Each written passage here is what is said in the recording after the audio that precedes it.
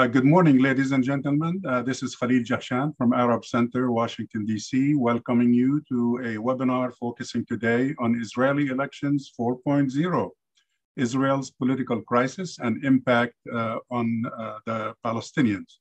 We hope to shed some new light on the Israeli elections. Of course, the final results are not out yet. But as you know, more than 4.4 million Israeli voters, about 67.2% of all eligible voters in Israel went to the polls yesterday in an unprecedented for the fourth time in what, 2 years or less, to elect a new parliament, the 24th Knesset since 1948. With nearly 90% of the vote counted, the Likud party has succeeded in keeping the lead with about 30 Knesset seats thus far, almost twice as much as the 17th seats secured by its next competitor in line, Yesh Atid, led by former journalist Yair Lapid. Although Netanyahu pulled a slightly better than expected victory, frankly, I mean, he was expected all along to get 28 to 29 seats, so he got a little bit more. But Likud, of course, continues to face a formidable challenge in forming the next government, since both the right-wing alliance led by Likud and the left-wing opposition lack a clear and easy path to a majority coalition to be able to govern. What is clear, however, is that Netanyahu is the most likely candidate to continue as Prime Minister of Israel, barring, of course, any legal surprises awaiting him the next few months in terms of the serious corruption charges that he continues to face in Israeli court. But based on the results we have seen this morning, it is safe to conclude several key points about Israeli politics in 2021 and beyond. First, I would say that the continued dominance of Likud-led right-wing parties in Israel for the foreseeable future will continue. That dominance is undergoing both a quantitative and a qualitative surge with the addition of new elements, Kahanists, Jewish supremacist elements are part of the coalition now, and one would assume that they will play a part in the new government. Second, corollary to that, the erosion of the Israeli left and center is proceeding with little hope for significant change expected soon. Third, the marginalization, I would say, of the Palestinian Arab vote in Israel as Arab society splinters into various communal, confessional, ideological camps, and definitely their numbers have dropped at least 4 seats in the results we have seen today from the 15 that they had before during the last election.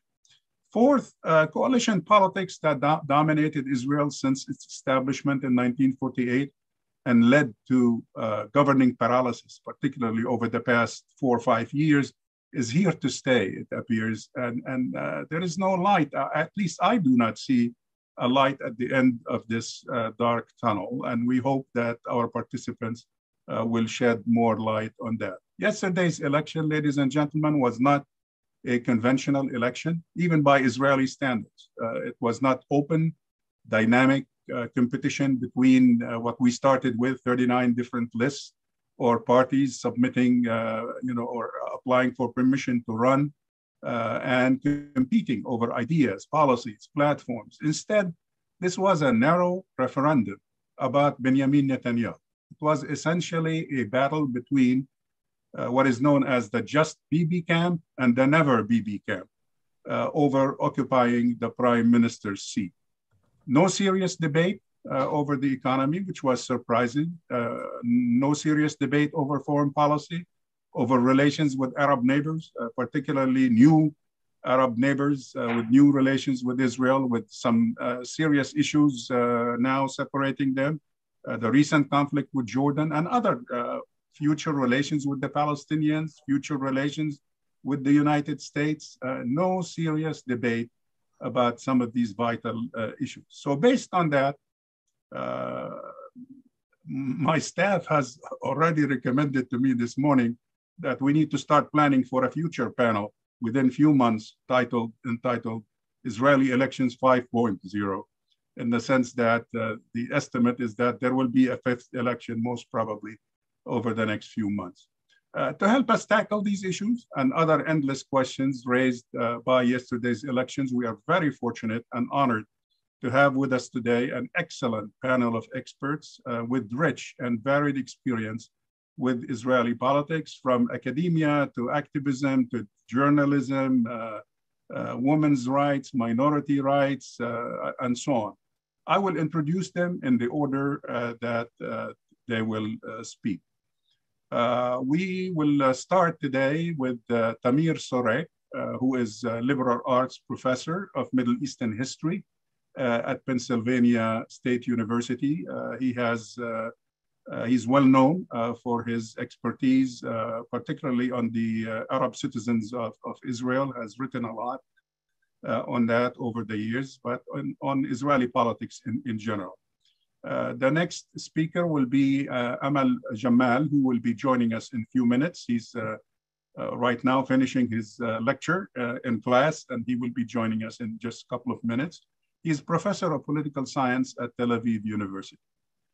Next will be Amira Haas, Israeli journalist, well recognized worldwide for her coverage as Haaretz correspondent for the occupied territories. Her writings on the Palestinians are definitely unmatched and have been a good resource for all kinds of experts over the years. And last but not least, my fellow Nazarene from the city of Nazareth, Areen Hawari is joining us. Areen is director of the Gender Studies program at Mada Al-Karmel Arab Center for Applied Social Research in Haifa. Each speaker will speak for about 12 minutes or so, to be followed by a Q&A session from the audience. Your questions are welcome. And as customary at Arab Center Washington, most of you have attended our events in the past. It's done in writing. Please enter your brief questions by pushing the Q&A tab at the bottom of your page. Include, if you don't mind, your name, your affiliation, if any, and the name of the panelist to whom it's addressed. That will be visible to me, and I will be more than glad to read your questions and direct it to the right person on the panel. With that said, Tamir, the microphone is yours. Please activate your microphone, and we are ready to hear from you. Good morning, Khalil, and thank you for inviting me. Thank you for the Arab Center and for the Institute for Palestine Studies to invite me. And thank you, Amira and Areen and Amal for sharing with me this panel. I watched yesterday the 3 channels of Israeli politics. Whenever people shout at each other, so I switch to the other panel so I can listen to people talking. And I would like to refer to 3 points, 3 elements that I think they are interconnected and they represent wider processes. The first thing is that it looks like there is a growing legitimacy among at least some parts of the Israeli political spectrum for the inclusion of Palestinian citizens of Israel in Israeli politics. The first interviewee in one of the channel was Mansour Abbas from the Arab United List. And this is a process that maybe we can sign it already in the first Intifada, when the Zionist left understood that in order to fulfill their dream about the so-called Jewish democratic state, they need to collaborate with the Palestinian citizens of Israel. And we saw ups and downs in this. There is no doubt that the assassination of Rabin was related to this. Actually, Yigal Amir, who shot Rabin, said it explicitly that his concern was that the Arabs are deciding the fate of the state. But in recent years, we see a growing legitimacy. I think it is a question of survival of the secular Zionists. In the last, after the last elections, the polls show that between 70 and 80% of the supporters of the opposition parties were in favor of including the united list. So this is one process that we see here. And the other process is seemingly contradicting this, because what we see last night is the complete absence of the discussion of the Palestinians under occupation. They were not there. No reference to settlements, to the occupation, to the apartheid, to one-state solution, two-state solutions. It was out of the spectrum. And the last thing, which is the exception of what I said now, was Netanyahu's speech, because Netanyahu's speech referred to the potential international pressure that Israel might face, and twice in his speech he referred to the international court and the need of Israel to unite around this international pressure. So it is certainly something that concerns him, and he also understands that it might be a way to unite certain elements of Israeli politics, or Zionist politics around him. Now, how all these three elements are related? I think that what's happening among the secular Zionist parts of the political map is that they understood their survival existential need in collaborating with the Palestinian citizens. But at the same time, they can do it only if they define the Israeli citizenship as the relevant boundaries of solidarity. Because once they extend it to beyond the Green Line, there is no Jewish majority. So they have to go on this line of embracing the Palestinian citizens of Israel without acknowledging that they are part of a broader ethno-national political community in Palestine. And this is a very delicate game that the Zionist secular Israelis are trying to play. And I think it is an impossible game to play, and because you can see at Meretz, the Meretz is shrinking and shrinking because they cannot find this narrow path between being both a Zionist and leftist. And in the long term, it's a vanishing word. This is what we call Zionist left.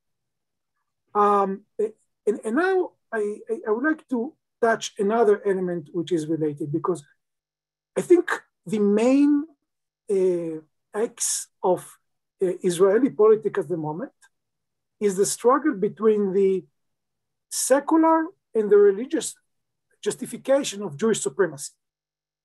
And this is what's happening now, because seemingly it's only about Netanyahu. Yes, Bibi, no Bibi. And seemingly the anti-Netanyahu camp is so diverse and the pro-Netanyahu camp is diverse. But if you look at the voters of the parties who are against Netanyahu, let's call it the anti-Netanyahu camp, they are over proportionally secular, and this secularism is increasing with the years. And the pro-Netanyahu camp is becoming more and more religious, and with more and more emphasis on the need to make the state working according to Jewish tradition and religion.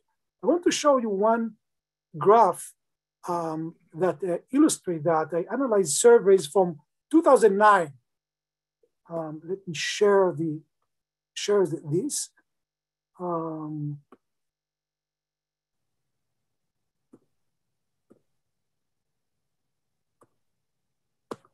Okay, so this is what you see here. I analyzed survey from 2009 and from 2020, the beginning of the Netanyahu era, and this the second one is from the elections of last year, just after during the elections and after the elections. What you see here is that at the beginning of the Netanyahu era, 32% of the people who voted for the parties who supported Netanyahu, recommended him to be the prime minister, thought that it's definitely important that the government will make sure that Israel is conducted according to the Jewish religious tradition. And this percentage increased to 44% in 2020, while in the other camp, it declined from 11 to 5. So what we see here, we see a polarization among Jewish voters regarding religion. And it's partly related also probably to the emergence of the social media, because it tends to polarize, and we see it also. But also there is a deeper element here. And the deeper element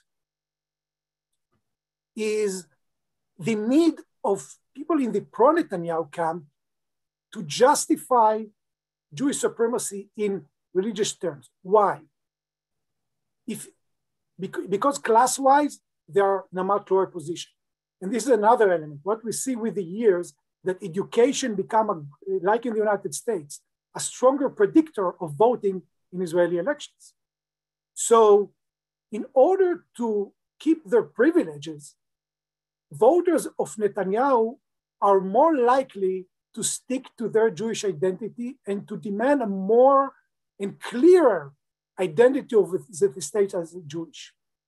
The anti-Netanyahu camp are less, their privileges, they rely less on the Jewish identity of the state. It does not mean that they do not aspire for Jewish supremacy, but the justification they require for it is different than people in the other camp. So basically, we have here two dimensions of Israeli politics that interact with each other. Is the question of what are the boundaries of the political community, to what extent Palestinians are part or not part of this discussion. And this, unlike what sometimes is reflected in the public discourse, it is not a linear process of marginalization of the Palestinian citizens of Israel. And on the other side, there is a very strong struggle over the place of religion in politics. I will just make two anecdotes here, is that the two newcomers to the anti-Netanyahu camps, one is Lieberman, whose voters need secular marriage because many of them are not considered Jewish by the state. So he followed his voters toward the anti-Netanyahu camp in order to need the secular camp. And just anecdotically, Gideon Saar, it is not a coincidence that his daughter, it's a gossip, but his daughter had an Arab boyfriend. Okay, now it is a gossip element, but it could not have happened for someone who is now in the pro-Netanyahu camp when they are embracing a neo-Nazi approach of being opposing any kind of racially mixed couples. This is significant part of the pro-Netanyahu coalition. So I think I completed my 12 minutes that were allocated to me, so I will stop here and I will answer questions later. And thank you very much. Thank you very much, Tamir. A lot of food for thought here. So I'm sure that will generate some interest in terms of the Q&A session afterwards. We were expecting Amal Jamal to join us in about a minute or two. I don't think Amal has joined us yet, correct? So let's go ahead, and if you don't mind, Amira, let's move to you, and then we will pick up with Amal as soon as he joins us. Amira will shed some more light from her perspective of someone who's covering the Palestinian side, not just her comments on the Israeli elections, but also on their impact on the Palestinian side, particularly in light of the expected elections that are coming soon in Palestine. Let me just make an announcement that I overlooked earlier when I started this webinar. This is a joint venture actually between Arab Center DC and the Institute of Palestine Studies. We are delighted to do that from time to time, and we're looking forward to cementing that relationship, particularly when it comes to issues pertaining to Israel and Palestine. So we welcome our colleagues, our friends from the Institute for Palestine Studies, and we look forward to future events, including one that's still being planned next month about the elections in Palestine. Amira, the microphone is yours. Thank you, and hello to everybody, and thank you, Tamir. I always learn from you new things or see new angles. I'll zoom in to the big winners, as I see it, in the West Bank. These are the two parties. One of, it's called Religious Zionism of Smotrich and Ben Gvir, the Kahanist, and the other one of Naftali Bennett, Yamina. The percentage of voters that they enjoyed in the settlements is much higher than what they got in the general public, Israeli public. For example, the settlement of Bet El, which is nearby and my place here in El Bire, and built on the lands of El Bire and Ramallah and other Palestinian villages around. The Smotrich party, the Smotrich and Ben Gvir party, received 74% of their votes, as contrary to 5% in the general population. Bennett's party received around 20 to 40% in different settlements, which is a decline for him, in comparison to 6% for, in the general public. So the power of these two parties, we cannot calculate it only in the general figures, as it is in their deep involvement in anything that is happening in the control domination over the West Bank, Palestinians in the West Bank, the space, the geopolitical situation in the West Bank, including East Jerusalem. For me, these two have been the government in practice, the government de facto in the West Bank for very long. They are voters and they are elected representatives, have acted for many years in parties, in so-called or apparently non-governmental organizations such as Gush Emunim or Regavim. And these organizations push the Israeli official authorities to act more against the Palestinian and to grab more of their land and resources. They also acted, these people, these elected and voters, acted as individuals in order to maximize the interests, the accomplishment of the interest of the settlements. So they are not new in town, of course. And the interests are, as you can all imagine, to expand, to enjoy ever-developing infrastructure, to connect to Israel in roads and in the water infrastructure, to attract more Israelis to live here, to create blocks of settlements, that those that are becoming kind of a, that it's becoming kind of a mantra in Israel that you cannot remove blocks of settlements, and to advance to annexation, de facto and de jure. They have been doing this through deep involvement in the offices of the civil administration, which is the arm of the Israeli government here in the West Bank. They are officials, they are high officers, high projectors, they have mentors over the civil administration. They are in the army, they are in the Shabak, they are in the police, they are in the settlements council, local councils, and in Israeli normal ministerial offices. So they are everywhere, in every spot which decides about the fate of the West Bank. For sure, they would not have succeeded to do it if the Israeli governments would not have sent them here and would not have allocated them with this mission. If the Israeli governments did not cling to the colonialist project and did not initiate the disconnection of the West Bank from Gaza, the Gaza Strip, and disconnecting the East Jerusalem from the rest. But the settlements knew all the time to initiate, to demand more, and to influence more and more on more and more Israeli publics in Israel proper. And the main influence I see in this process of the last 25, 30 years, which is parallel to the Oslo process, that the space that the whole world accepted as a Palestinian space was supposed to turn into a Palestinian state. So that the space, which is Gaza, West Bank, including East Jerusalem, that had scattered Israeli enclaves. That the world understood have to be removed.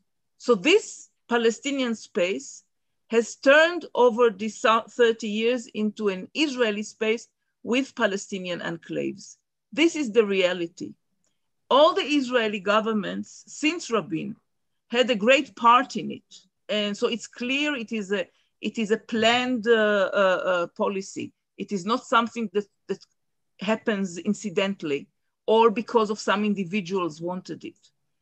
The role of the settlements here was to make sure that the settlements remain small as small as possible and as disconnected from each other.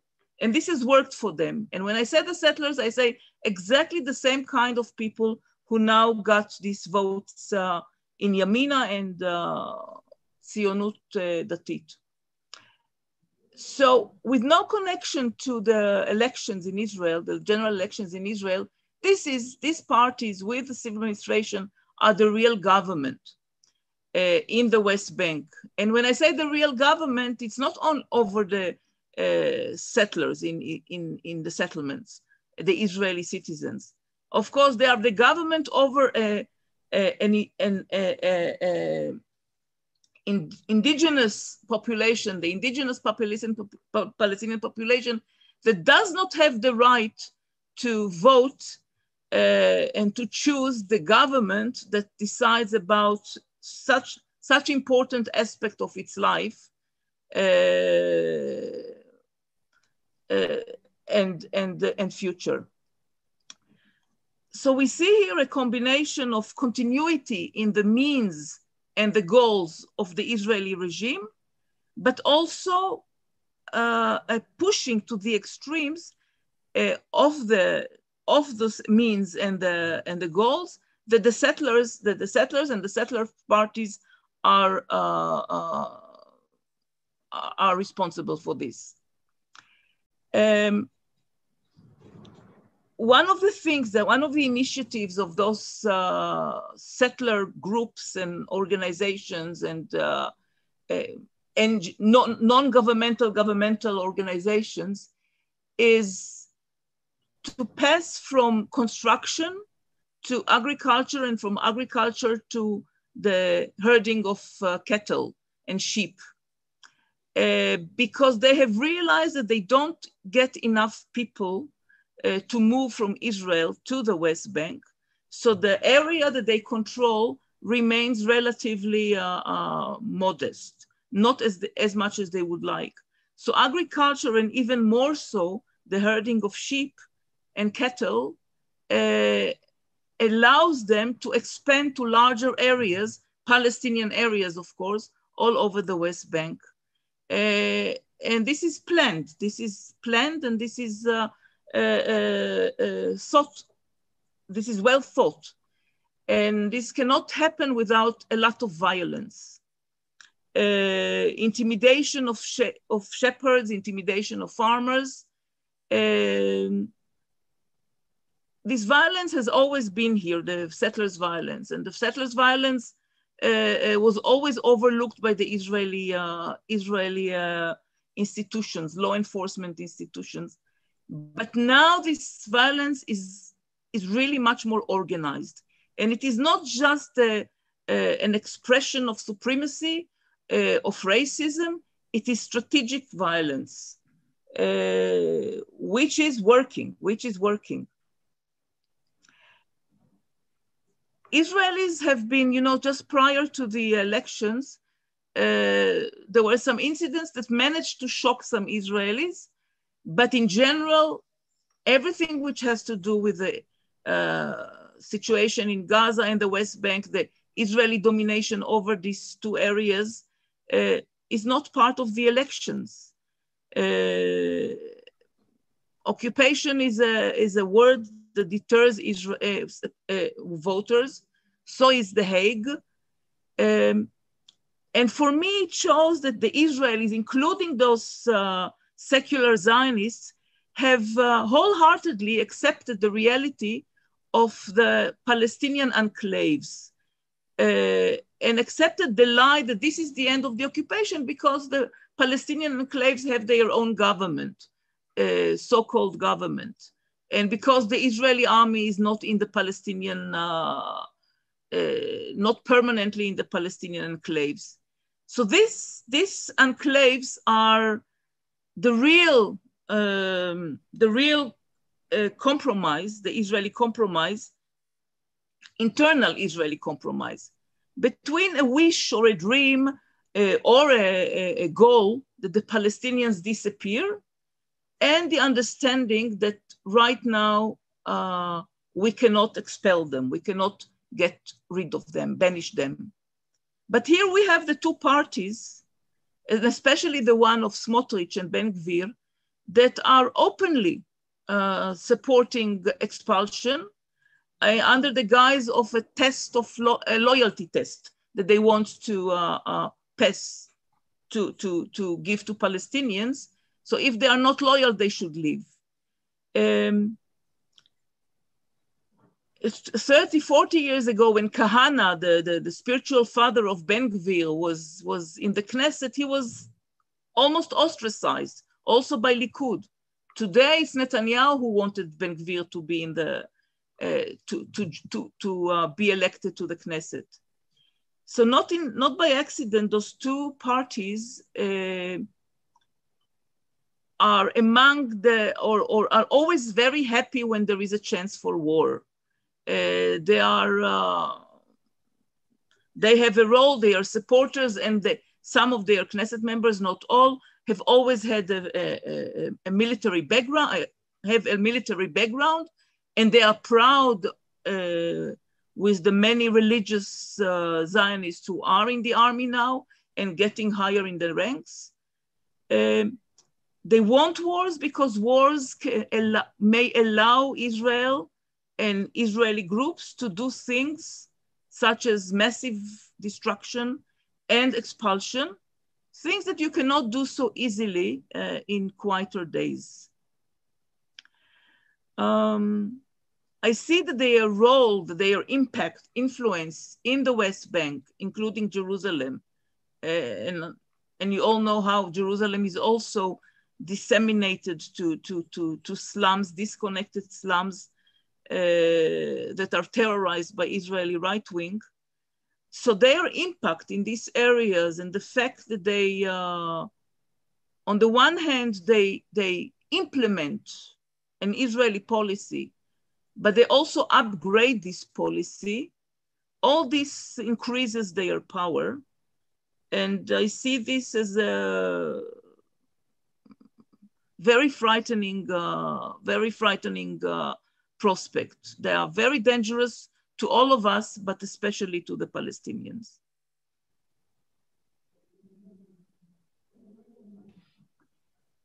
Thank you, Amira, for highlighting this very important issue that's not quite familiar to many of us, being so far away from the field, if you will. Amira, if you don't mind, I might ask your camera somehow in the middle of your presentation, sure, drop down a little bit. So okay, we'd love to see your full face. There you go. Thank you very much. So let's go ahead now and move to our third speaker, Areen Hawari, who is the director of the Gender Studies program at Mada Al-Karmel in Haifa. And she will also give us her reaction to the elections this time. And particularly, I guess, would love to hear from her about the divisions within the Arab community there in terms of the vote pattern, and particularly with her focus on gender issues and the feminist movement. If she could also talk a little bit about the role of women in Israeli elections in general. Harim, the microphone is yours. If you don't mind turning the microphone on and proceed. Yeah, shukran. Thank you, Khalil. Thank you for the other speakers. I'm happy to be here and thank you for the invitation. I'll talk a little bit about the new Israeli scene or what new is in the Israeli elections. After that, I'll talk about a little bit about the Palestinian politics, parliamentarian politics in Israel. And I hope I will have time to talk about the feminist issues or dealing with the situation from feminist perspective, how feminist issues and values are used or actually abused within this Israeli context. So I will start, as Amira already said, we see, and after the elections, we can talk about a raise of the power of the religious Israeli parties, the religious Zionist parties, and the religious Haredi parties who became ally of the Likud and specifically Netanyahu in the recent years. We are talking now also about a new versions of, or the new generations of right in Israel. It's not only the religious settler right that we know, but also the Kahanist one. It's not only the apartheid right, but also the transferist right is becoming, they were all the time, they existed all the time, but now they are becoming legitimate in the Israeli scene as could be part of the Israeli government.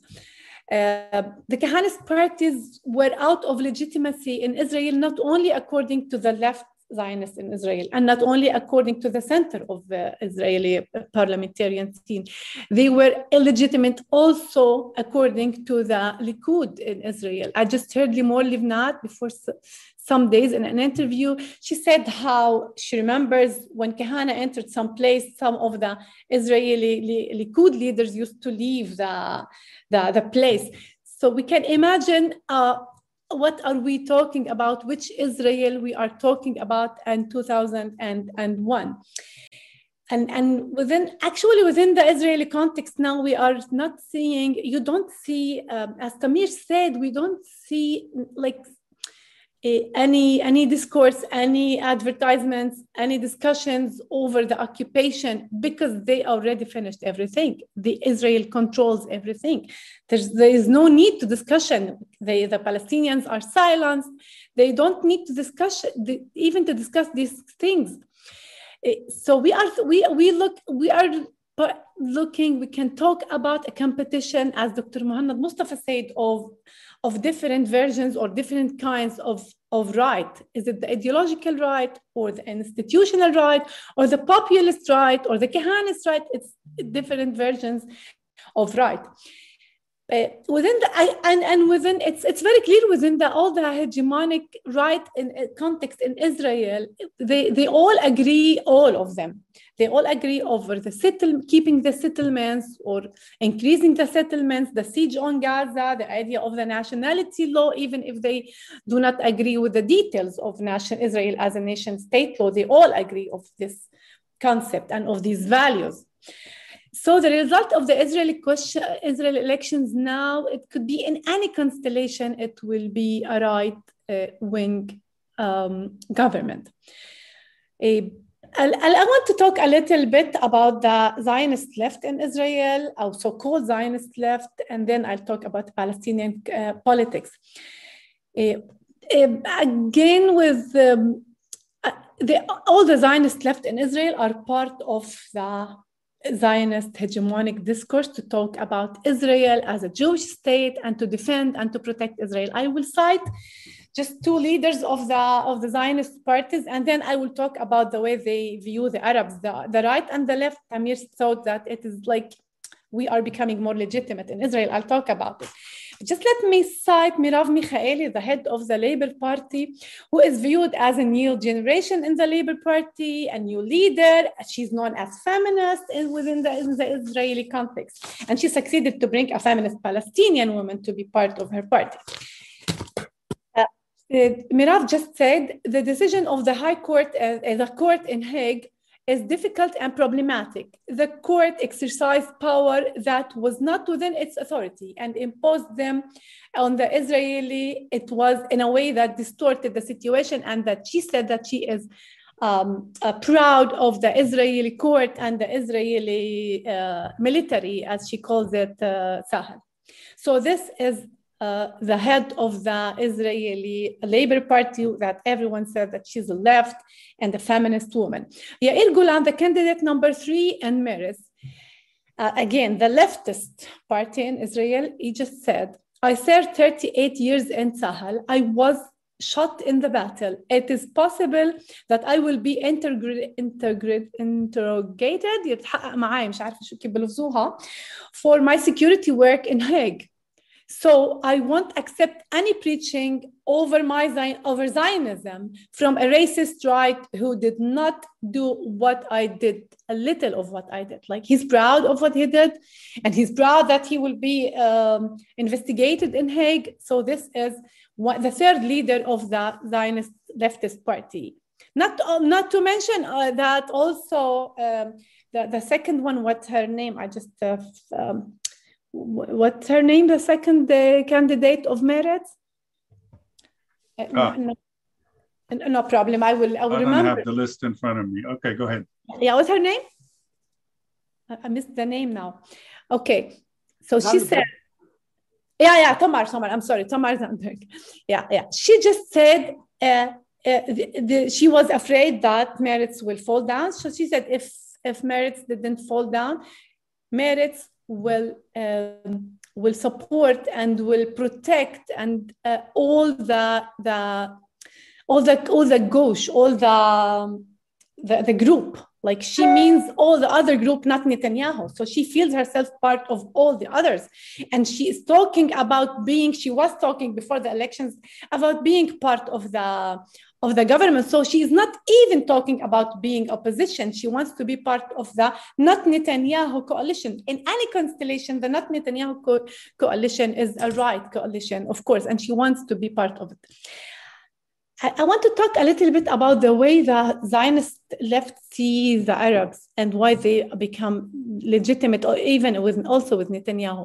It's not that we became legitimate. We were all the time legitimate as long as we don't have our national project. And like, historically, the Arabs it's the new generation that you don't view the Arabs within the Zionist parties. They were all the time in the Zionist party, but we are without our national project. What is new now? That they use a new figures that we used to see them in the civil society. We used to see them as colleagues. This is new.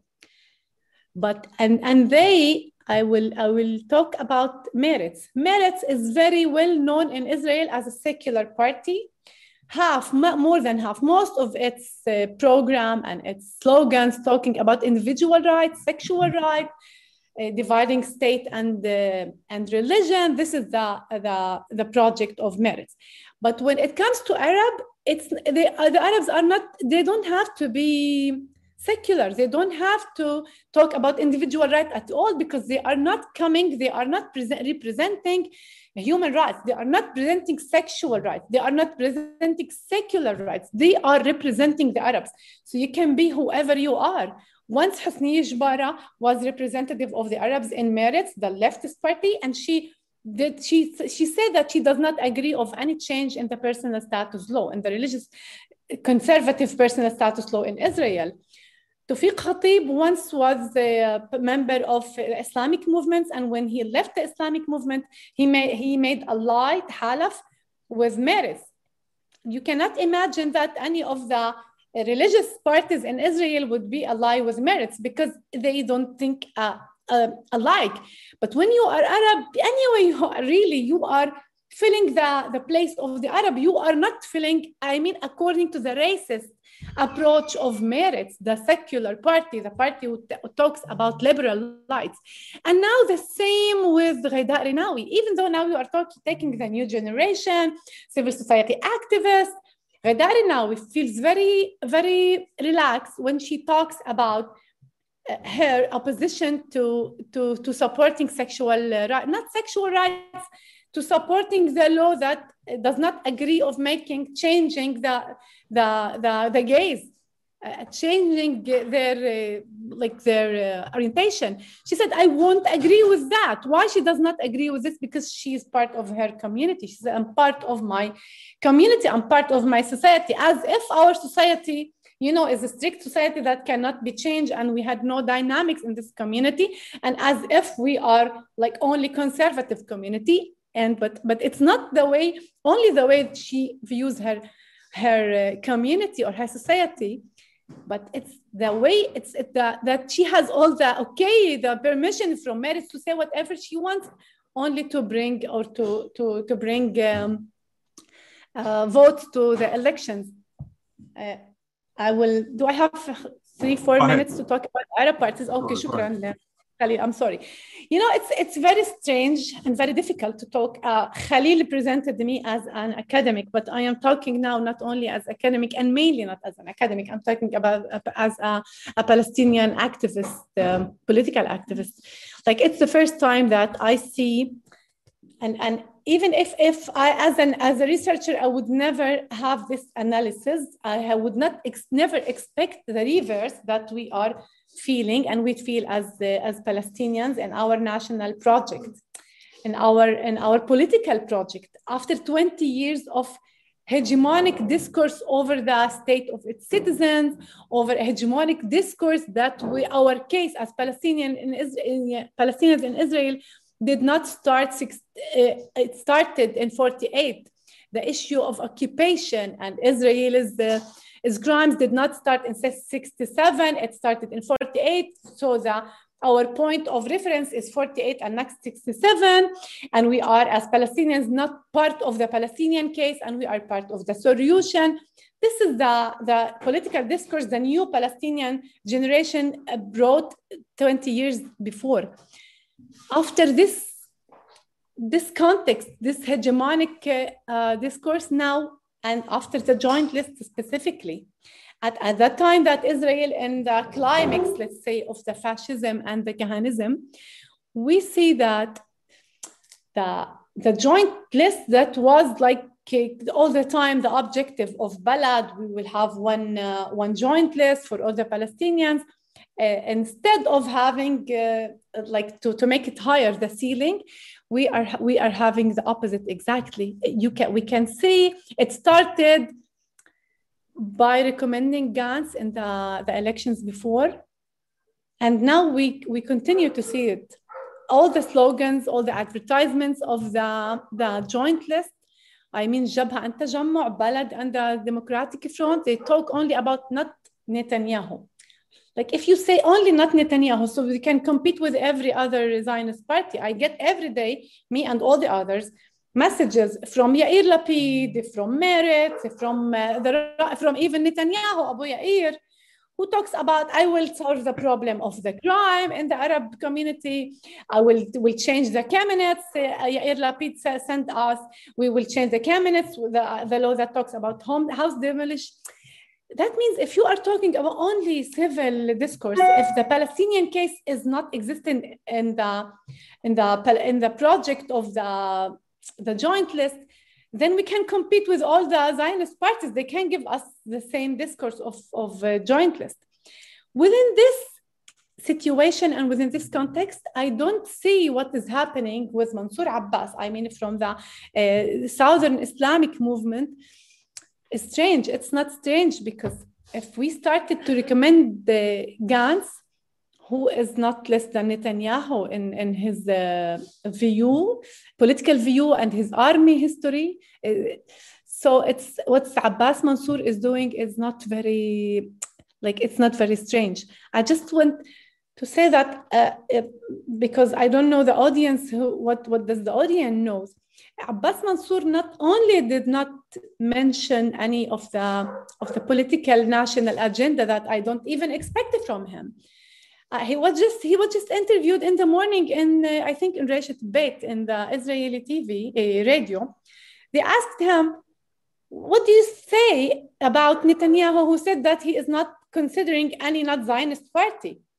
Then he answered, "No, but he is in the coalition with." He's in the coalition with the Haredim, who are not Zionist party. And then they asked him, "Can you say what you think of Zionism?" And he said, "You know, after I didn't sleep at night, I cannot talk about political and philosophical politics. It's a question of philosophy. Zionism, each student of each child of fourth class can talk about Zionism, about Zionist project." He didn't say anything about the Zionist project. Within all its campaign to the elections, you did not hear, you cannot find any word about Al-Aqsa. Not to mention all Palestine, Al-Aqsa. It's the most sacred place for all the Muslims and for the Islamic movements. They didn't mention Al-Aqsa. You know what they mentioned? And here I will talk a little bit about the feminist and the misuse of the feminist issue. They talked only about their opposition to the so-called secular parties in issues of sexual rights, because they are against the gays, and they thought that in this is the niche that they can talk about and protect. As always, if you talk about against sexual rights, against women, against feminist issues, you can gain the community and the people and the votes, as long as you don't have national project, as you don't have anything else but this. Within this context, I'm very sorry to say that we see the fifth candidate in the Islamic movement, women. Now we have 3, 4, 5 maybe women in the Knesset, but lacking our feminist issue and our feminist agenda, and lacking the gender approach. And again, because of the incitement against the gays, we find a woman, the fifth representative of the Islamic movement. Again, you know, the last, I know it's not my time. I hope in the discussion to answer about more issues about women's politics and representation. But one thing I want to say, as a feminist activist in a party, part of Balad Party, I am very used to be criticized as Jabha and Tajammu' Balad and the Democratic Front, that we don't support the gays, the LGBT rights. You know what, now if you talk to the LGBT activists, they don't expect us to support them. They just ask the politics, the Palestinian politics, please don't use us and don't incite against us in your campaigns. So this is what they expect from us. Last but not least, I think if we want to defeat Netanyahu and to defeat the fascism and the Kahanism in Israel, we should confront Israel as a settler colonial project. We should have go with solidarity, with the international solidarity with anti-Zionist Jews, taking all the social rights and individual rights, and not to withdraw, I mean, as a so-called secular parties against the Islamic parties when it comes to social and feminist rights. And thank you. I'm sorry for taking more time. No, that's fine. Thank you, Areen. Again, you raised quite a few issues. I hope they will generate additional questions for verifying some of these facts that you mentioned somewhat in a hurry. So hopefully we'll have a little more time to explore these. Okay, let's go ahead and start with the Q&A session. We have several questions already received. The first one is from our good friend, Paul Sham, who's a professor of Israeli studies at the University of Maryland, and it's addressed to Tamir. Paul would like, he said basically first, excellent analysis. He liked your presentation. And he says that you seem to see politics as driving religion among Bibi voters. While I think the dynamic is the other way around. That is more dangerous, which is why Bibi's own plans are moderate compared to them. When Bibi is finally gone, don't you think the political leadership of the right will pass to the religious right, thus creating even more societal and diplomatic frictions? Your thoughts are appreciated on that. Hello, Paul. Good to see you virtually. I think it goes both ways. And there is a mutual feeding of Netanyahu's personality and the religiosity of his camp. And I have no doubt that once Netanyahu disappears, the fight over the place of religion in the ideological justification of the Israeli regime will remain there. Netanyahu is not the cause of that, is only an embodiment of very deep processes, sociological and political processes. So I agree with you. Thank you, Tamir. The next question is from George Tawil, and it's addressed to Amira. Does it really make any difference to the Palestinians in the West Bank who wins the elections or forms the next government in Israel? More settlements and violence was committed by Labor than Likud, after all. Amira? Yes and no.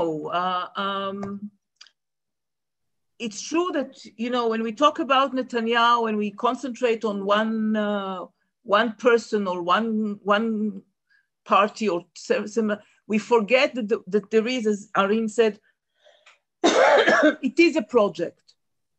And because unlike in Israel, the Palestinians, the victims of the early, I mean, or the initial Israeli colonialist project, but they are citizens.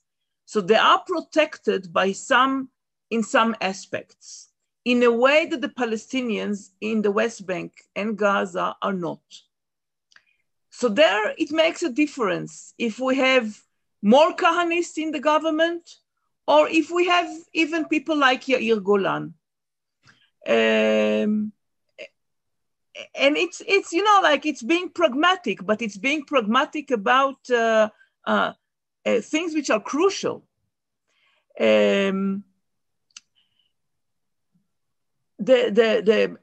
Most of the leaders of the Israeli Zionist parties, secular parties, and which are not considered extreme right wing, have a military background, and I wouldn't. And I'm sure that they killed more Palestinians than any Palestinian life prisoner in Israeli jails. What's important is they are public. What's important is the people who support them and how they envision the future and the reality.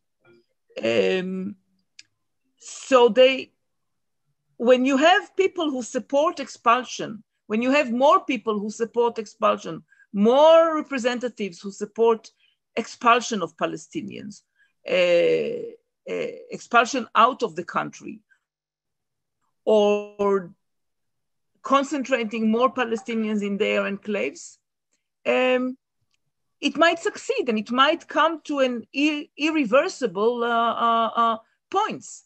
What we learned during the Second Intifada, that it can get worse.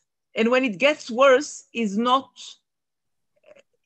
does not open the window to a better chance. It really gets worse. So there is a difference. There is a difference. And I think that's why it's difficult, because the Israeli center has gone very much to the right wing, and if in the eve of the Oslo process, you felt there was a great group of Israeli peaceniks, not leftists, but people who understood that we have to, in order to think of another future, we have to come to terms with the Palestinian minimal demand for a state in the 67 occupied territory. Not because it is ideal for the Palestinians, but because it leashes out another process, which is contradictory to the process of wars and of annexation. But there was a great group of Israelis who indeed supported it. So what happened is that they are their leaders, Likud and Labor, the labor leaders, cheated on them in a very cunning way, So they used the Oslo process, the Oslo negotiations that I myself opposed to it from the start because I saw the cheat behind it. But there was a big battalion of Israeli or big division of Israeli, whatever we call it, who wanted to see an end of occupation in 1967 and really a Palestinian state and didn't mind if the settlements would have been dismantled. So it does matter. It does make a difference. It does make a difference because I am afraid of the worst scenarios. And I see that whenever we have a government which is more to the right wing and more religiously motivated, the expulsionist agenda and vocabulary are much stronger and can be realized. Thank you, Amira. This is one of the kind of almost permanent questions in Arab-Israeli matters, particularly on the Palestinian issue that question continues to rise again and again and again. So 72 years after the establishment of the State of Israel. Is there, or showing that there is a discrepancy in the full understanding of the difference between different factions in Israel, and the same thing on the Israeli side, misunderstanding of differences within the different camps on the Palestinian side. It's one aspect of the continuing tragedy there that we have to continue to raise the same question again and again. But at any rate, let's move to the next question. It's from David Abraham, and this one is to Areen. You did mention in your presentation some of the issues pertaining to Meretz's position and some of the racism on the left, if you will, the left platform for Jewish voters, but will accept Arab voters as a necessary compromise in order to build a mixed Palestinian Jewish party. But the joint list also has tried to have progressives and conservatives kind of coexist together within the movement. So this is kind of common to all the different groups, correct? Microphone. Sorry. Yeah, I agree that within the Palestinian parties, so-called secular parties, we have also conservative and also progressive, but this is my criticism over my party and the Palestinian parties. Of course, I disagree with that. It's that's why we are all the time criticizing our political parties, but at least they do not present themselves as the LGBT supporters or as the feminist supporting all the feminist agenda all the time. Actually, no, they were all the time. We work on politics and the negotiations with our parties towards these issues. But the difference is that Meretz is main agenda. Its first agenda is basic agenda is talking about these individual rights. Like in our parties, I mean, we all the time negotiate, like, let's say, sexual rights or personal status rights. But as for Meretz, it's their mandate. So I would understand that Palestinian would leave I won't understand, of course, but I won't accept, but I would understand as an analyst, let's say, that Palestinian would leave the Arab parties because she or he agrees with their secular individual rights agenda, liberal agenda. But as a Palestinian, to go to Meretz and talk about their social agenda. So why are you talking about their Jewish state or about the history of Yair Golan in military? Like, why are you as Palestinian there? So of course I agree that we are negotiating with our parties, but this is the way politics works. All right, thank you, Areen. I'd like to welcome Amal Jamal. Thank you for joining us. And what we would like to do, we did already start the Q&A because your colleagues finished their presentation. So if you don't mind, we'll give you the next 12 minutes to make your presentation. As I said earlier in introducing the speakers, Amal is Professor of Political Science at Tel Aviv University, and we welcome his reaction to the tentative Israeli election results from yesterday, and if he could particularly focus also on not just the general results of the election, but specifically on what happened to the Arab vote yesterday, whether that is a long-term change or a temporary kind of setback for the Arab community in Israel. Dr. Amal, please, tfaddal. Hi, everybody. I'm terribly sorry there had been a misunderstanding. I thought we start now. In the coordination conversations, I spoke about 6 p.m. my time because I just finished teaching now. So I'm sorry that there has been a misunderstanding. Anyways, no thank you very much for inviting me. I'm glad to be here.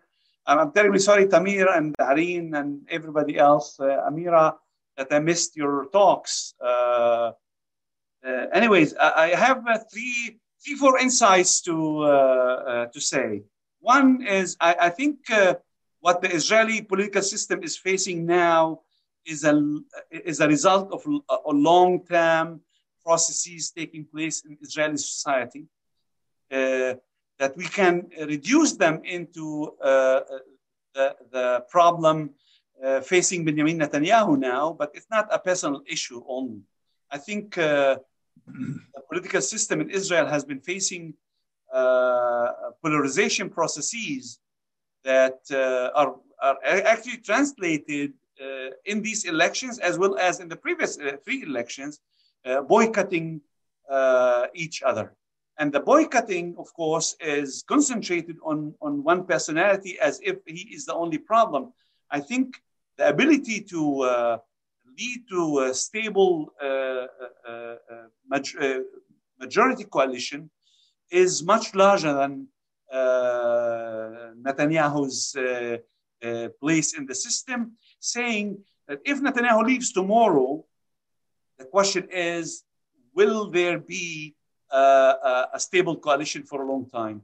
And in my view, it's going to be not as much, but still problematic because the problems are much deeper than one person, and the differences are very, very long-standing, and the fragmentation taking place, reflecting actually the social processes, the deeper social processes in the Israeli society, and are translated into the institutional system via 40 parties running for elections, 3 or 4 people running for the prime ministership, so many small parties,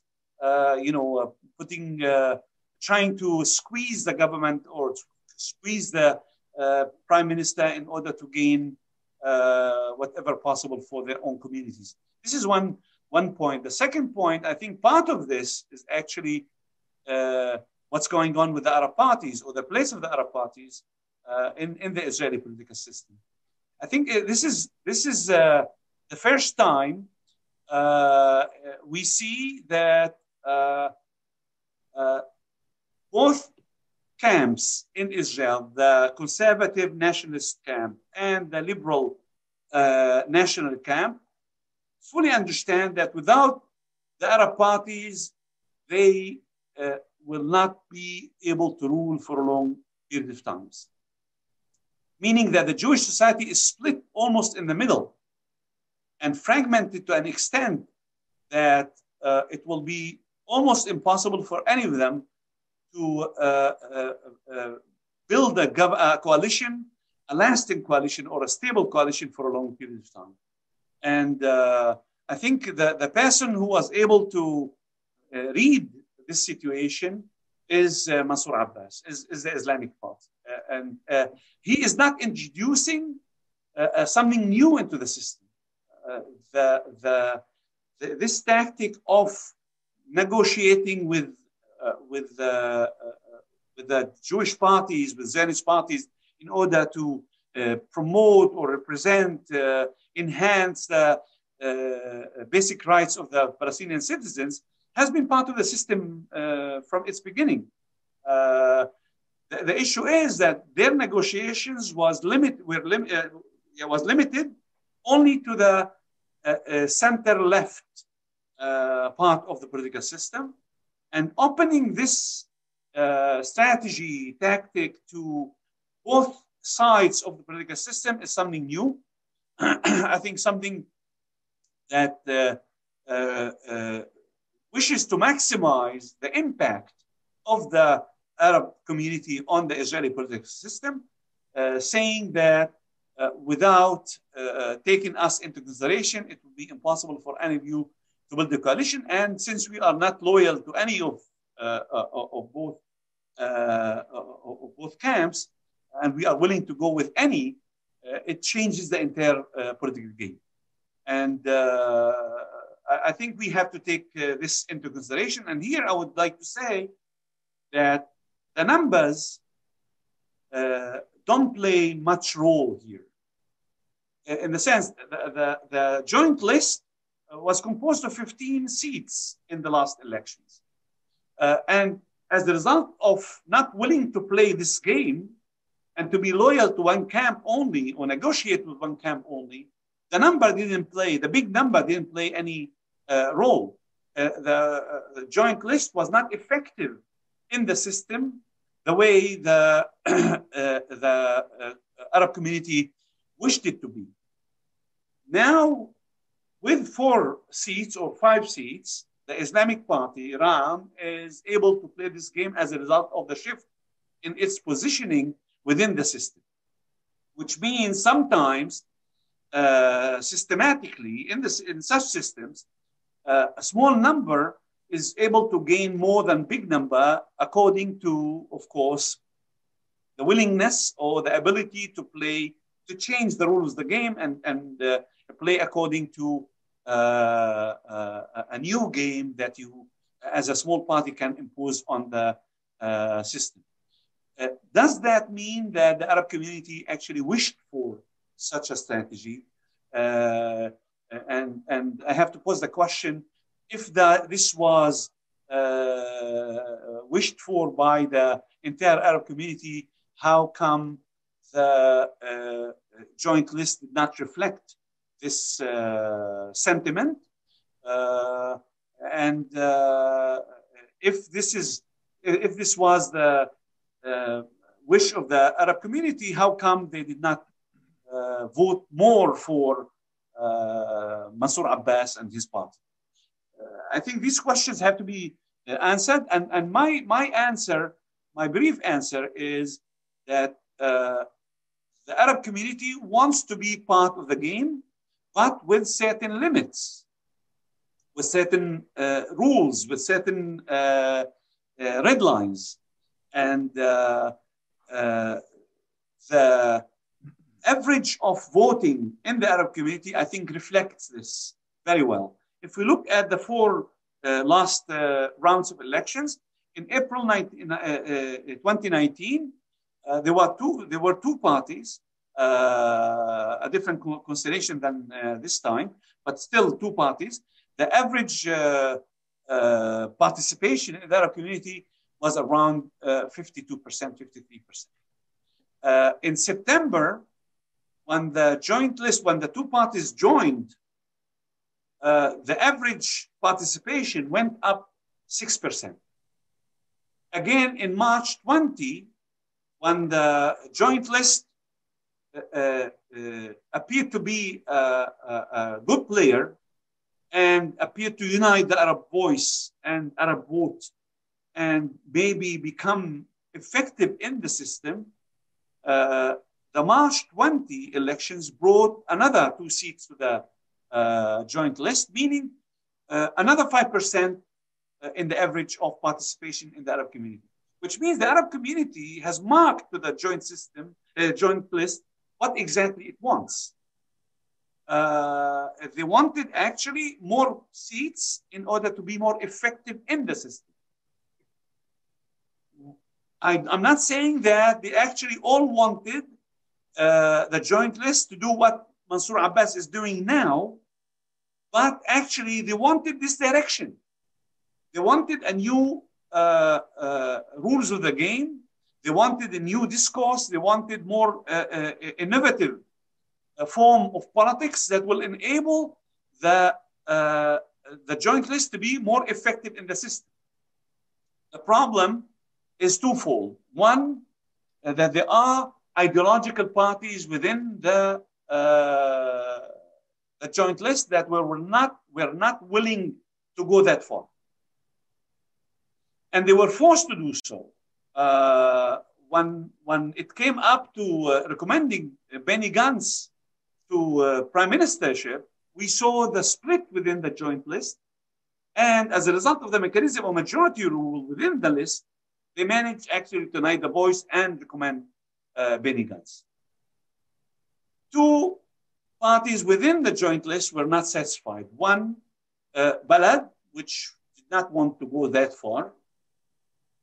And the second is Ra'am and Mansour Abbas among them, is that going automatically to Benny Gantz is problematic. We are willing to recommend, but not automatically Benny Gantz. Why not play the game in the middle? It could be much more effective. And of course, it didn't happen. They recommended Benny Gantz. Benny Gantz did what he did. And the differentiation between the positions became very clear. That's why I think that's what made Mansour Abbas go for splitting the joint list.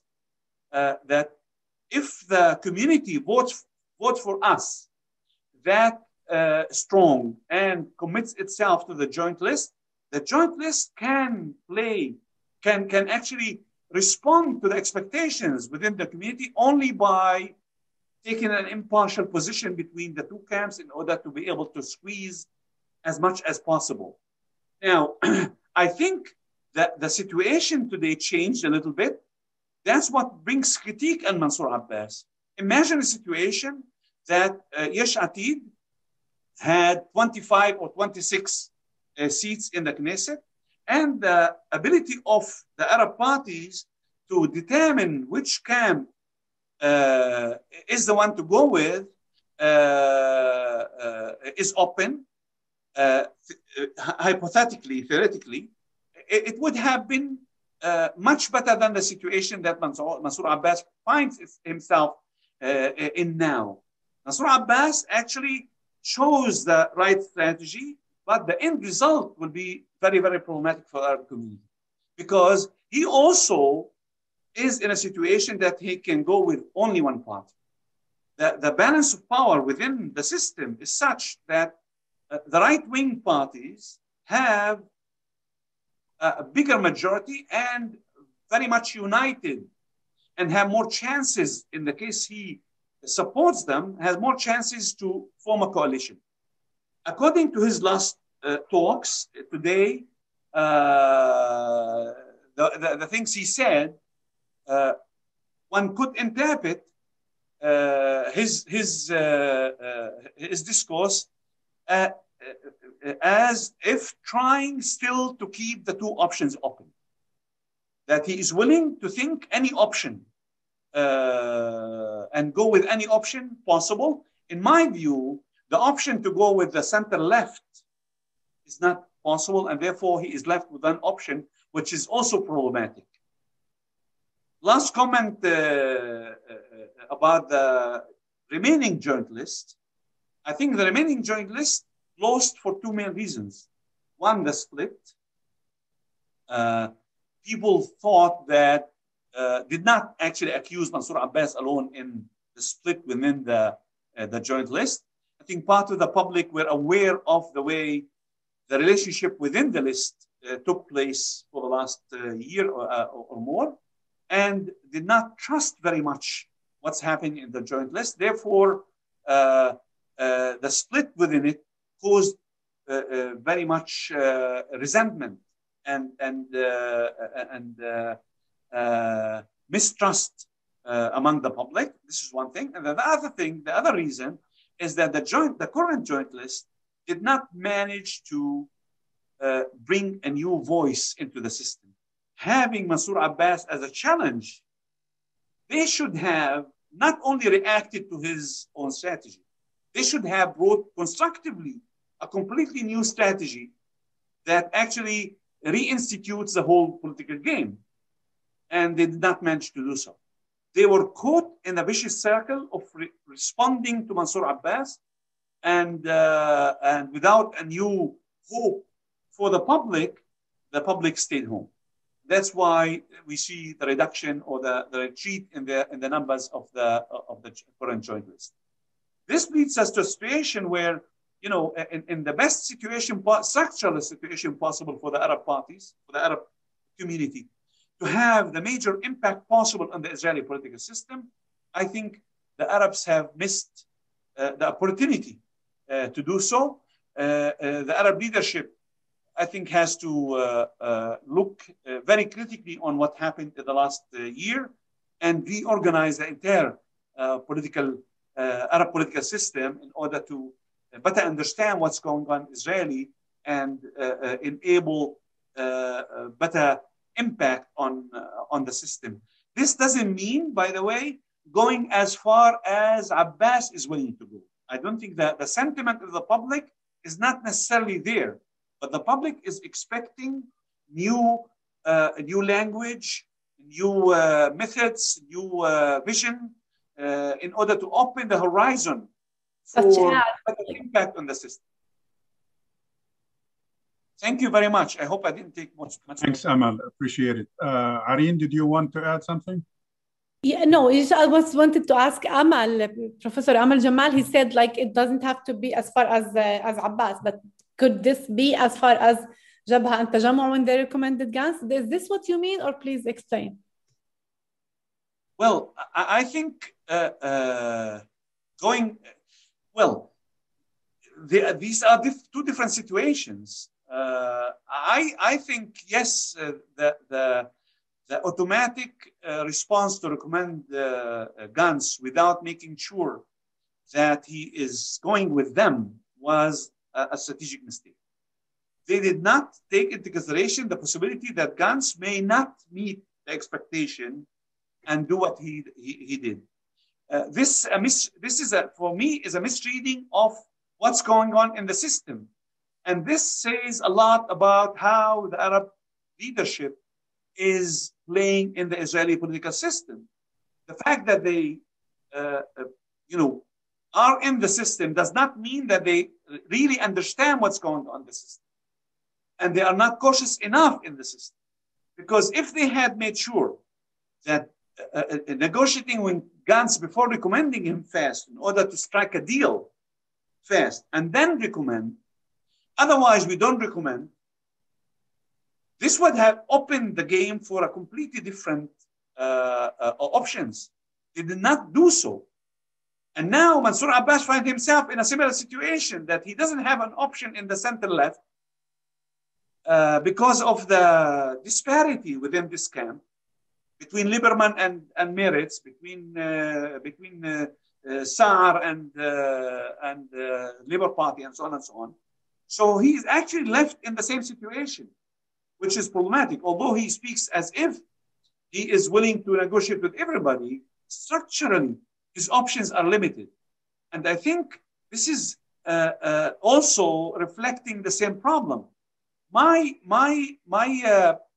conclusion would be is that the Arab community, as long as they go to the Knesset, they have to be open to play the rules according to the rules of the game.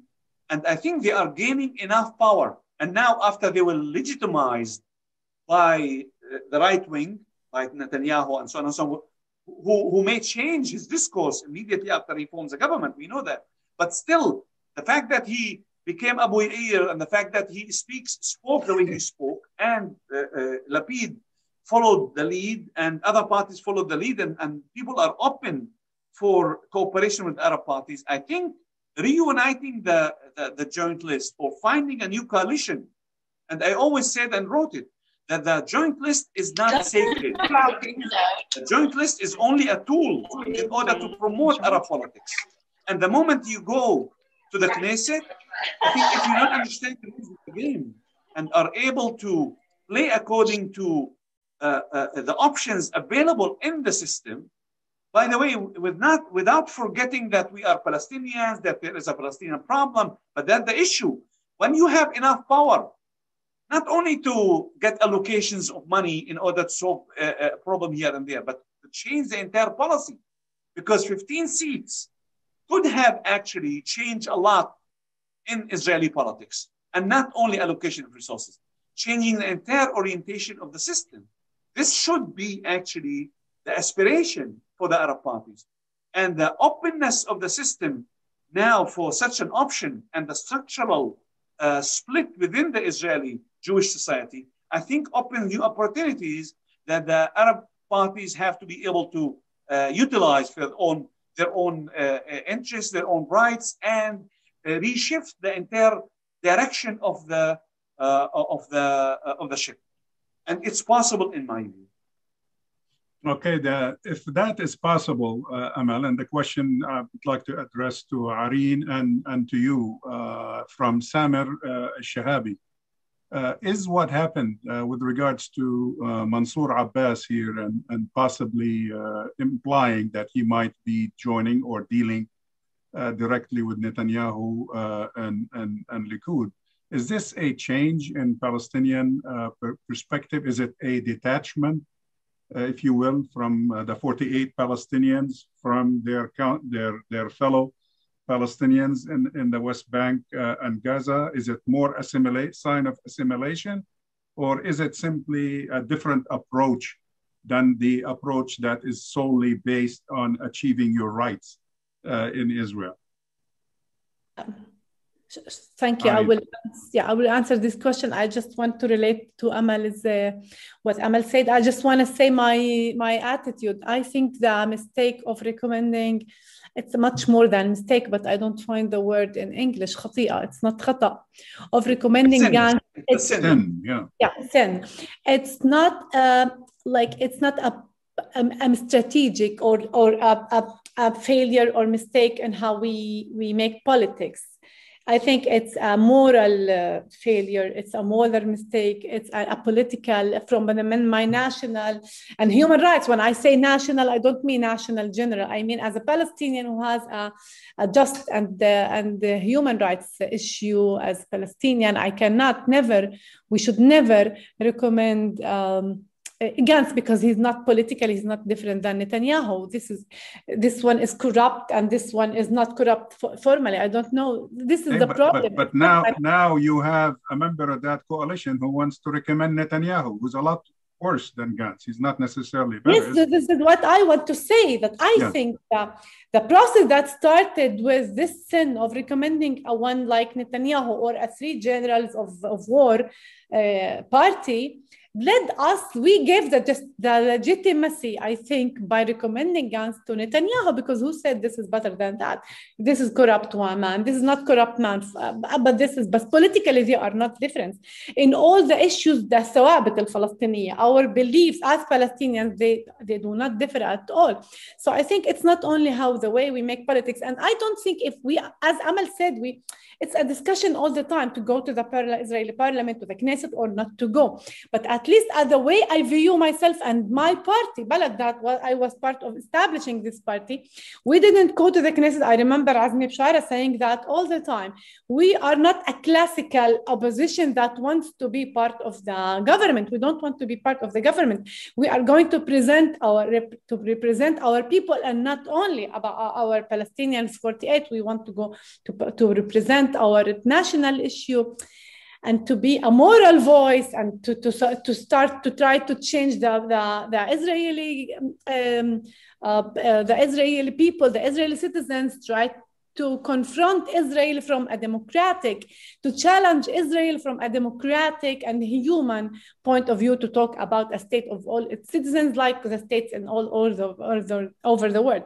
So yes, I think for the question, I think the sin of recommending Gantz led us to this discourse, and it was all the time since 48. It's not that, as I said, not that Israel is agreeing for us. All the time we had politics that wanted to cooperate or whatever with the state. But now we are seeing the different, that from our national group, from our parties that used to be part of the consensus of the Palestinians, are trying to do that. And if I have 1 minute, like Amal said, the people are expecting from us to make a change if we are going to the Knesset. Of course, if we don't have, we are not, you go to lead, not to be led. Like we promised ourselves to have a political project to change what's going on, not to be led by what the people want. Of course, the people will want us to bring them some resources, some changes, some achievements, as long as we don't promise them, or they don't expect from us a structural change, a bigger change. But if we initiate a different project, they will not wait from us to some $1 million here or some whatever achievements, material achievements.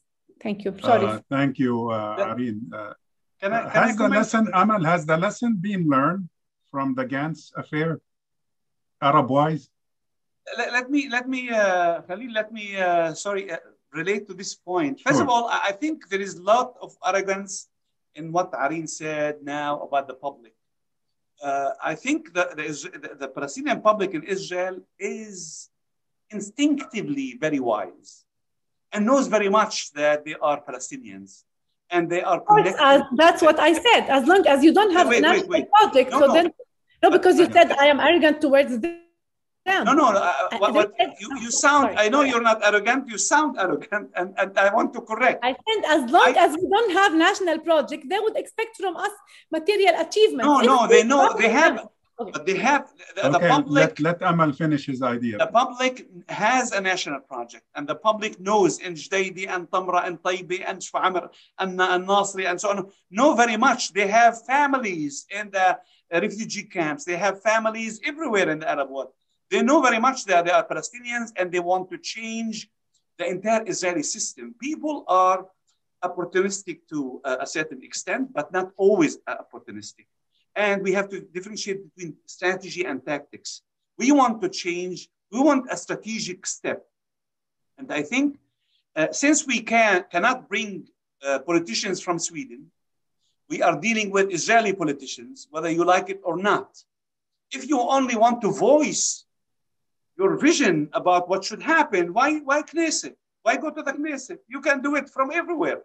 I'm in the academia. I can say whatever I want. I don't want to go to the Knesset. I don't want a limitation to the Knesset. I mean, this game of we go to the Knesset in order to be in the opposition only and voice our visions, you don't have to do it from the Knesset. If you go to the Knesset, you have to be aware of your strategy and subsequent tactics you need to take in order to achieve your goals, your strategic goals. Now, if the issue of course, the moral issue is there. The Palestinian issue is a moral issue. And the conflict between Palestinians and Israelis have to do with morality, definitely. But there is politics in the middle. Morality is not there. It's not a metaphysical issue only we have to view and think about.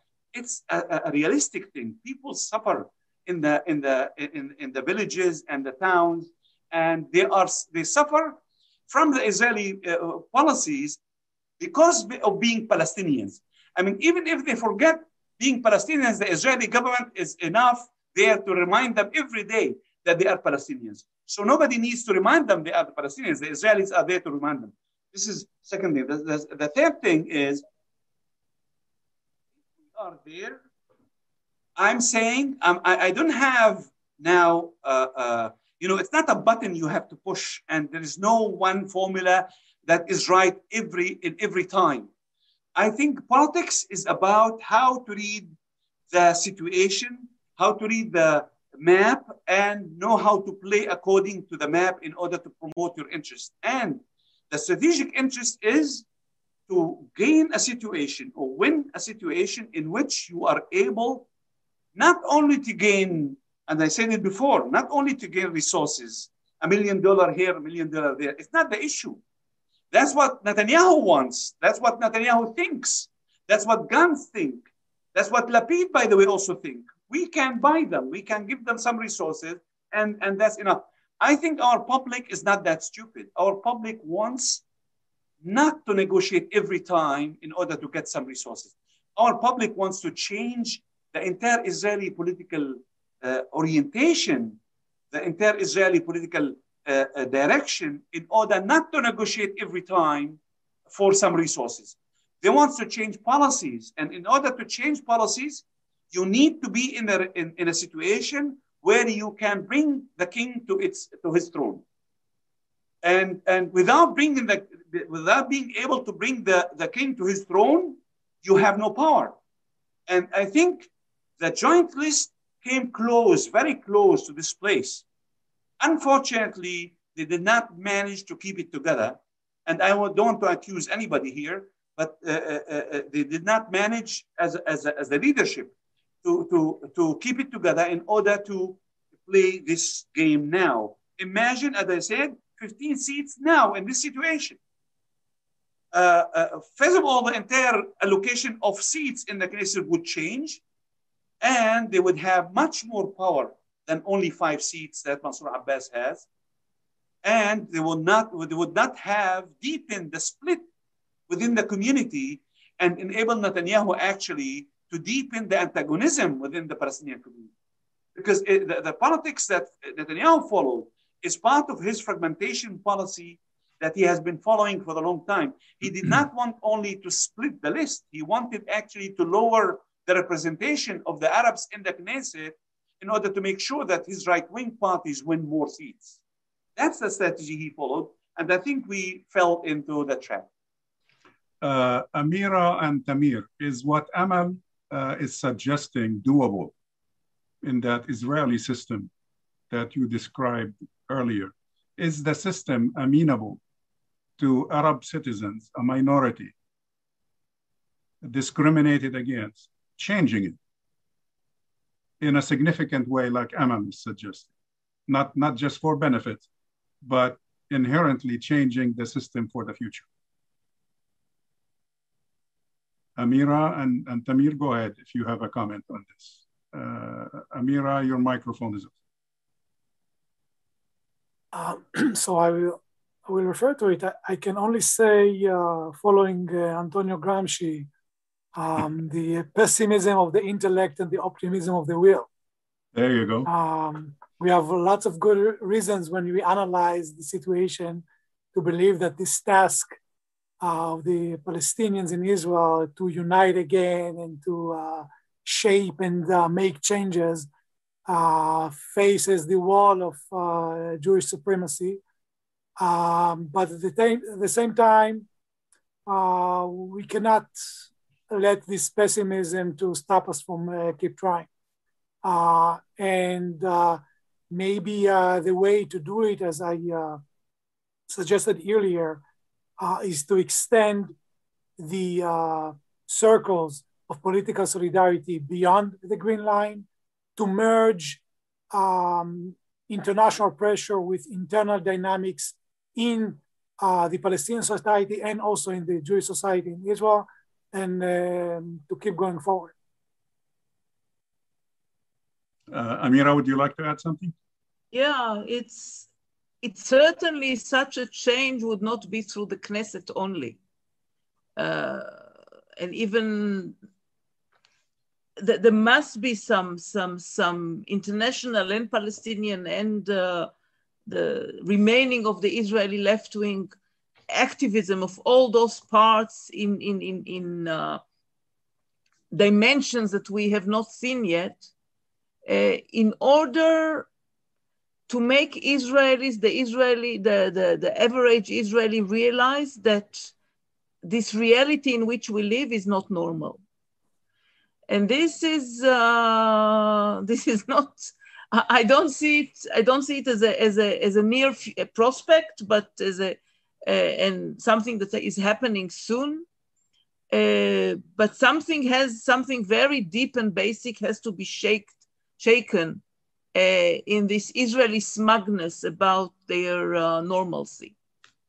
So right now, neither in the 67 occupied territory nor in 48 do I see a possibility to make major changes.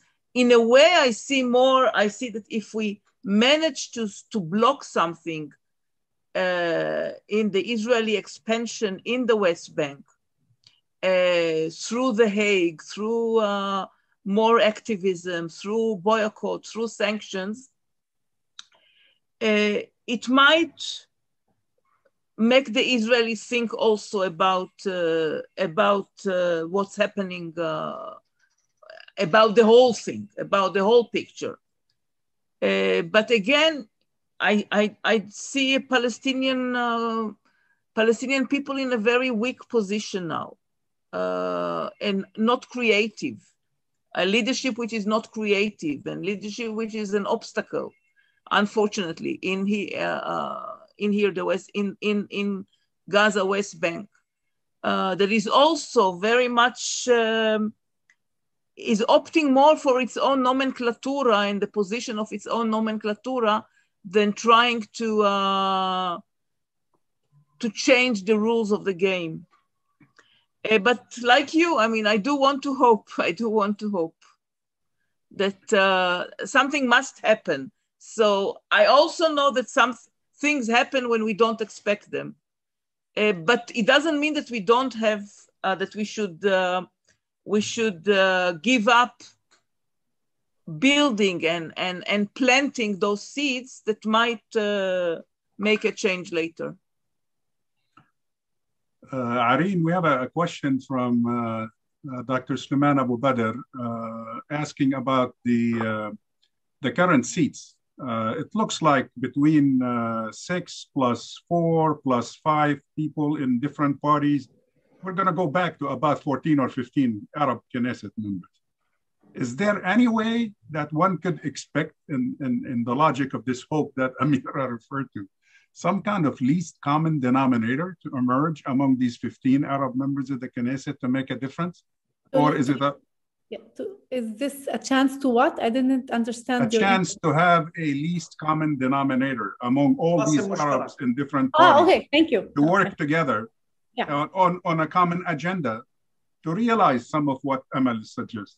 Yeah, no, actually, I don't think for me, Arabs, like it's Arab politics. When I say, like when we say feminists, we don't mean women. When I say Arab politics or Palestinian politics, I mean those who support, like for me, Auf el-Kasif was, of course, much more than part of my national project or democratic project, let's say, because the word national could be misunderstood or misinterpreted in the Palestinian context. I mean national, of course. Again, it's for me, Auf el-Kasif, of course, much more closer than Arabs in Zionist party. So no, for me, Arab or Jewish in any Zionist party, he is committed to the agenda of this party. Like, I don't expect Ibtissam Marani, for example, who was now elected in the Labour Party, to be different than the politics of the Labour Party, who the Labour Party was in the Knesset now, in the government with Netanyahu. Like, they didn't change their, not to talk about their historical crimes and historical project against our people and against all the, they did all the what happened for us since 48 or before 48. Let's take that.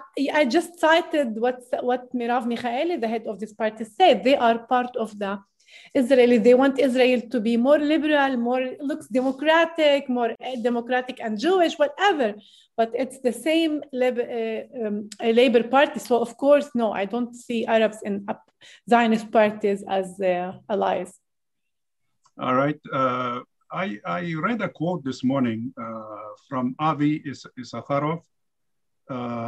He was writing about the results of the elections, and he said, so if I understood it correctly, the coalition of Bibi, Ben Gvir, Smotrich, and a few other well-known, I guess he was being sarcastic, Arab lovers, is currently at the mercy of a party from the house of the creator of the Muslim Brotherhood. Pleasure, he said. Amal, how can somebody work within that context to really effect change for the benefit of the Arab community in Israel, if those people are going to be part of the coalition now?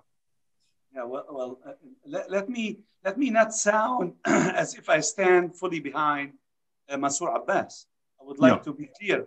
I'm not. I'm saying the possibility, opening the possibilities for such a strategy should have been the step taken by the joint list. Now, of course, there is, and I said before, what's going on now is a result or a reflection of a deep process taking place in Israeli society. There is a clear trend to the right. Netanyahu has legitimized now the Kahana party into the Knesset. It's a clear racist party, but it's not the only racist party in the Israeli political system. The entire Israeli debate, whether Arabs are legitimate or not legitimate to support a majority in the Knesset, is racist. So what I'm saying is, if we accept this, this means that all Zionist parties, including the Haredi party who are not Zionist, are racist. So should we stay home? It's an option. It's one option. The issue is, are the Arab parties willing to say the following? Either we illegitimate and part of what's going on, or we stay home. I mean, the way the Arab parties are playing the game now, or so far at least, has been legitimizing the system without gaining anything. Because you play, you stay in the opposition, you try to win some resources from in the Knesset. And thereby Israel can portray itself as the only democracy in the Middle East. And here the Arabs, play the game. They are part of us, and they are tolerated and can express themselves and look at this and that. I think the price we are paying so far, is heavy, and it has to be changed. We don't want to be part of the game only in order to whitewash the Israeli democracy. We want to put clear conditions. We want to have stipulations on the game. Either we end the game and legitimate and are able to influence the game, or we are outside the game. Now, so far, there are only 1/3 or even less than 1/3 in the Palestinian community saying, boycotting the elections ideologically. This is also problematic in my view, because it's not either or. I mean, opening options in other way in order to be in and influence, or otherwise boycott completely, is, I think, also a strategy that has to be taken into consideration. But the moment you're in, you have to be able to play the game in a way that enables you to have the right impact. Not any partnership with the coalition is accepted for me. As I said, again, hypothetically, if the joint list has been together and 15 seats or 14 seats with another, Arab representative in merit, for instance, who might agree to such a strategy, saying, that Ben Gvir is out and this and this out, we are in, either we or nobody. This would have changed the rules of the game. Now, I know there is a very deep opposition within the Jewish society against such an option. I just came from a class where I discussed the result of the election, and some of the students said something, very clear about their unwillingness to see the Arab parties part of the coalition, or at least supporting the coalition from the outside, or by what is called negative vote. I know the issue is, I don't think that people with privileges will give up their privileges by their will. They have to be forced to do so. And only in a position, we are talking politics. We are not talking, now politics doesn't mean there's no morality, there's no ideology, there's no limits. But if we are talking politics, you have to know how to play the game in order to be able to do so. And you have to start in your own house. You have to start in your own politics. And I think what I'm going to do a comparison that is may sound very problematic, but I think it's true to be made. What happened in 2006, 2007 between Fatah and Hamas and the split, which was orchestrated by the strategy of Sharon, by evacuating Gaza and actually enabling what happened and deepening the split, is happening within the Palestinians in Israel now between the Islamic Party and the rest, orchestrated by Netanyahu. But Netanyahu is, let's say, our rival, our enemy. Why play according to his game? I mean, if you don't understand what he's trying to do and you are willing to overcome this strategy with a counter strategy, so why are you in this position? Why are you leading? And I agree with Areen. Leadership has to lead, but cannot lead democratically without taking the sentiment of the public into consideration. Because at least the research we ran at Tel Aviv University, when asking the Arab public, what is the most important factor in the party that causes you to support a certain party? The first thing is not that they are Arabs. It's not that they represent my ideology. It's not that they look like me. The first thing is actually trust. Trust that I can trust them to do actually the best, to follow the best policy possible or the strategy possible in order to represent my interests. Now, if this is the main motivation for voting, you cannot ignore what the Arab public wants and what the Arab public thinks. And the Arab leadership has not been creative and innovative enough in order to follow this lead, in my view. And it has to be the price, by the way. I think we cannot let them go without paying the price for what happened yesterday. All right, let's end the program today with a macro question that I would like to address to all four of you. If the results are approved by the end of the week, and what we see today is it, and a government is formed under Netanyahu, he's asked to form the next government based on these numbers. What if he's indicted? And what would happen then? Would he have to resign? Would the Likud have to replace him? So let's kind of explore that from your perspective. Tamir, the question was actually addressed to you, but we'll open the question to all four speakers. So let's start with Tamir.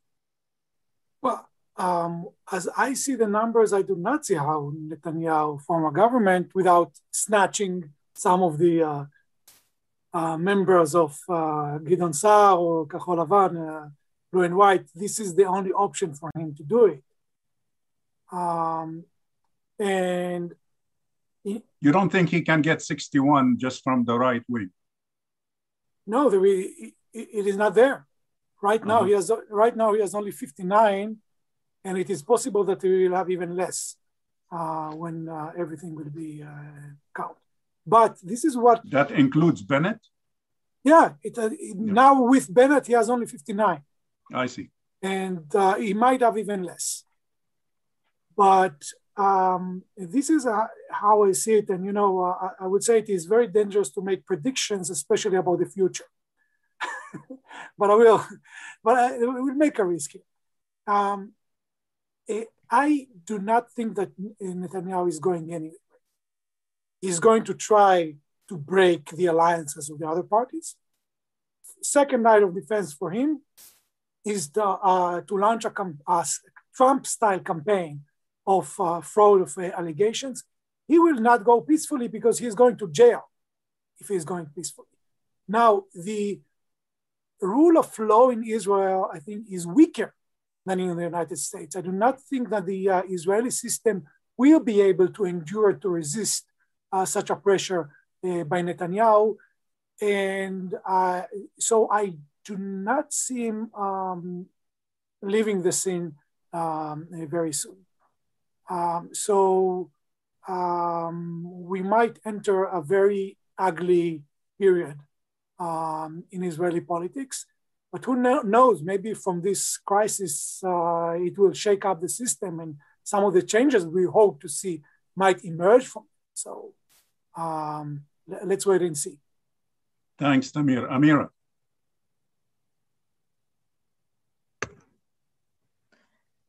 I'm also reluctant to prophesize about the future and even the near future. And let's not forget that they still have to count the soldiers' votes. That I think can add a mandate or two to the right wing. And also to the one of the religious parties, even the Zionist religious party. So it's still fluid, very fluid. But I think that in a way we were caught in this in the game of Netanyahu, that he has managed to make things revolve only around him. And what I see, especially here in the West Bank, I mean, the system and what's happening is much bigger than the doing of one person.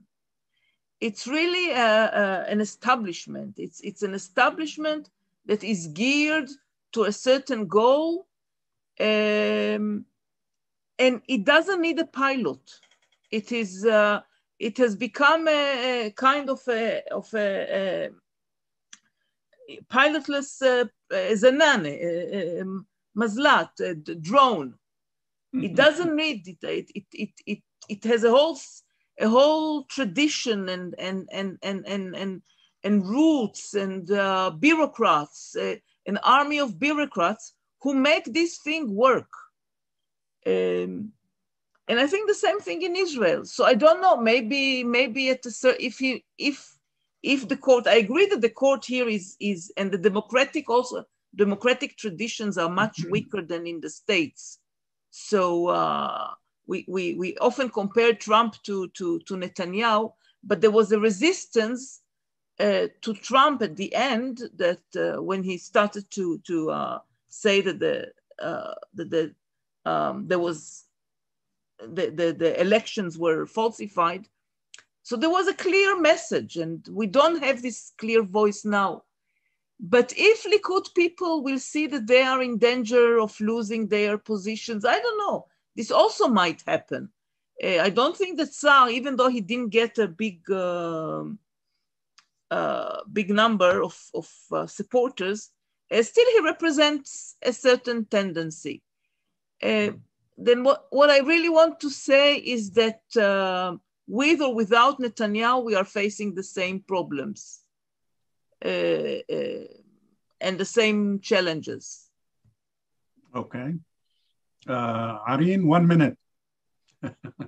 Okay, so since I think any new constellation will be only right, so I will not discuss it more. I will use my 1 minute to say what I think that we should do as Palestinians. I think we should rethink and reevaluate our situations that made us make this compromise with compromising our basic values and supporting and trying to be part of the Israeli game. As for what Amal said, I think our people, our community is smart.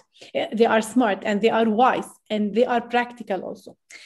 If we sell them this the campaign that we will make achievements and we cannot make achievements because any constellation will not take us. So they know that's why they did not vote for us, okay?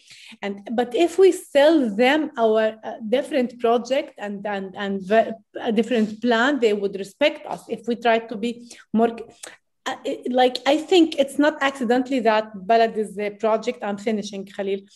It was charismatic and attracted the people, and people agreed with us at the time that people were thinking that the Palestinian issue is finished and Rabin is very good with us, and we succeeded. So I think the people are smart, but we have to lead them, and that's why we call the parties are leaders and not to be led again. Thank you. Okay. Thank you. Amal, you have the final word. I think we should wait until we know the end results. It's very hard to expect what could happen because of 450,000 votes of mostly soldiers and diplomats, which are usually distributed to the right rather than to the center left. This could change the entire reality. Whole game, yeah. Yeah, the whole game may get Netanyahu the majority he is looking for. The issue is two challenges he would have. What would Bennett demand from him in order to enter the government? Because Bennett is preparing himself to become prime minister at some point, so it's going to depend on that. And the second is what Ben Gvir and Smotrich will demand. Otherwise, if they demand too much, Netanyahu may manipulate the system in order to go for other elections. I have an interesting quick question. If Netanyahu ends up with 60 votes, does Mansour Abbas, is he faced with the fact to endorse Netanyahu, or can he abstain and still Netanyahu will serve? Yeah, abstain and Netanyahu will, and Netanyahu doesn't want him actually to openly support him. It's enough that he negatively votes, which means abstain. Abstain is enough. The other side has no majority, and that's it. This is enough for him. But for that, we will have to pay a heavy price. Let's wait and see. Thank you very much to all our four speakers. That was an excellent discussion and very dynamic. We did not solve all the problems we would have liked to solve, but at least we raised all the important issues, which makes it a very, very complex situation. Israeli electoral politics has never been dull or simple, and we got just a sample of this. Thank you to our audience for staying put with us, even though we went over time a bit. And I thought the discussion was worthwhile. I didn't want to stop it. So, and I hope you did enjoy more questions and answers. I apologize to those who we have a lot of more questions that we didn't get to. Thank you for joining us today. Thank you again to our speakers and to our audience. And we hope to see you again in a future event.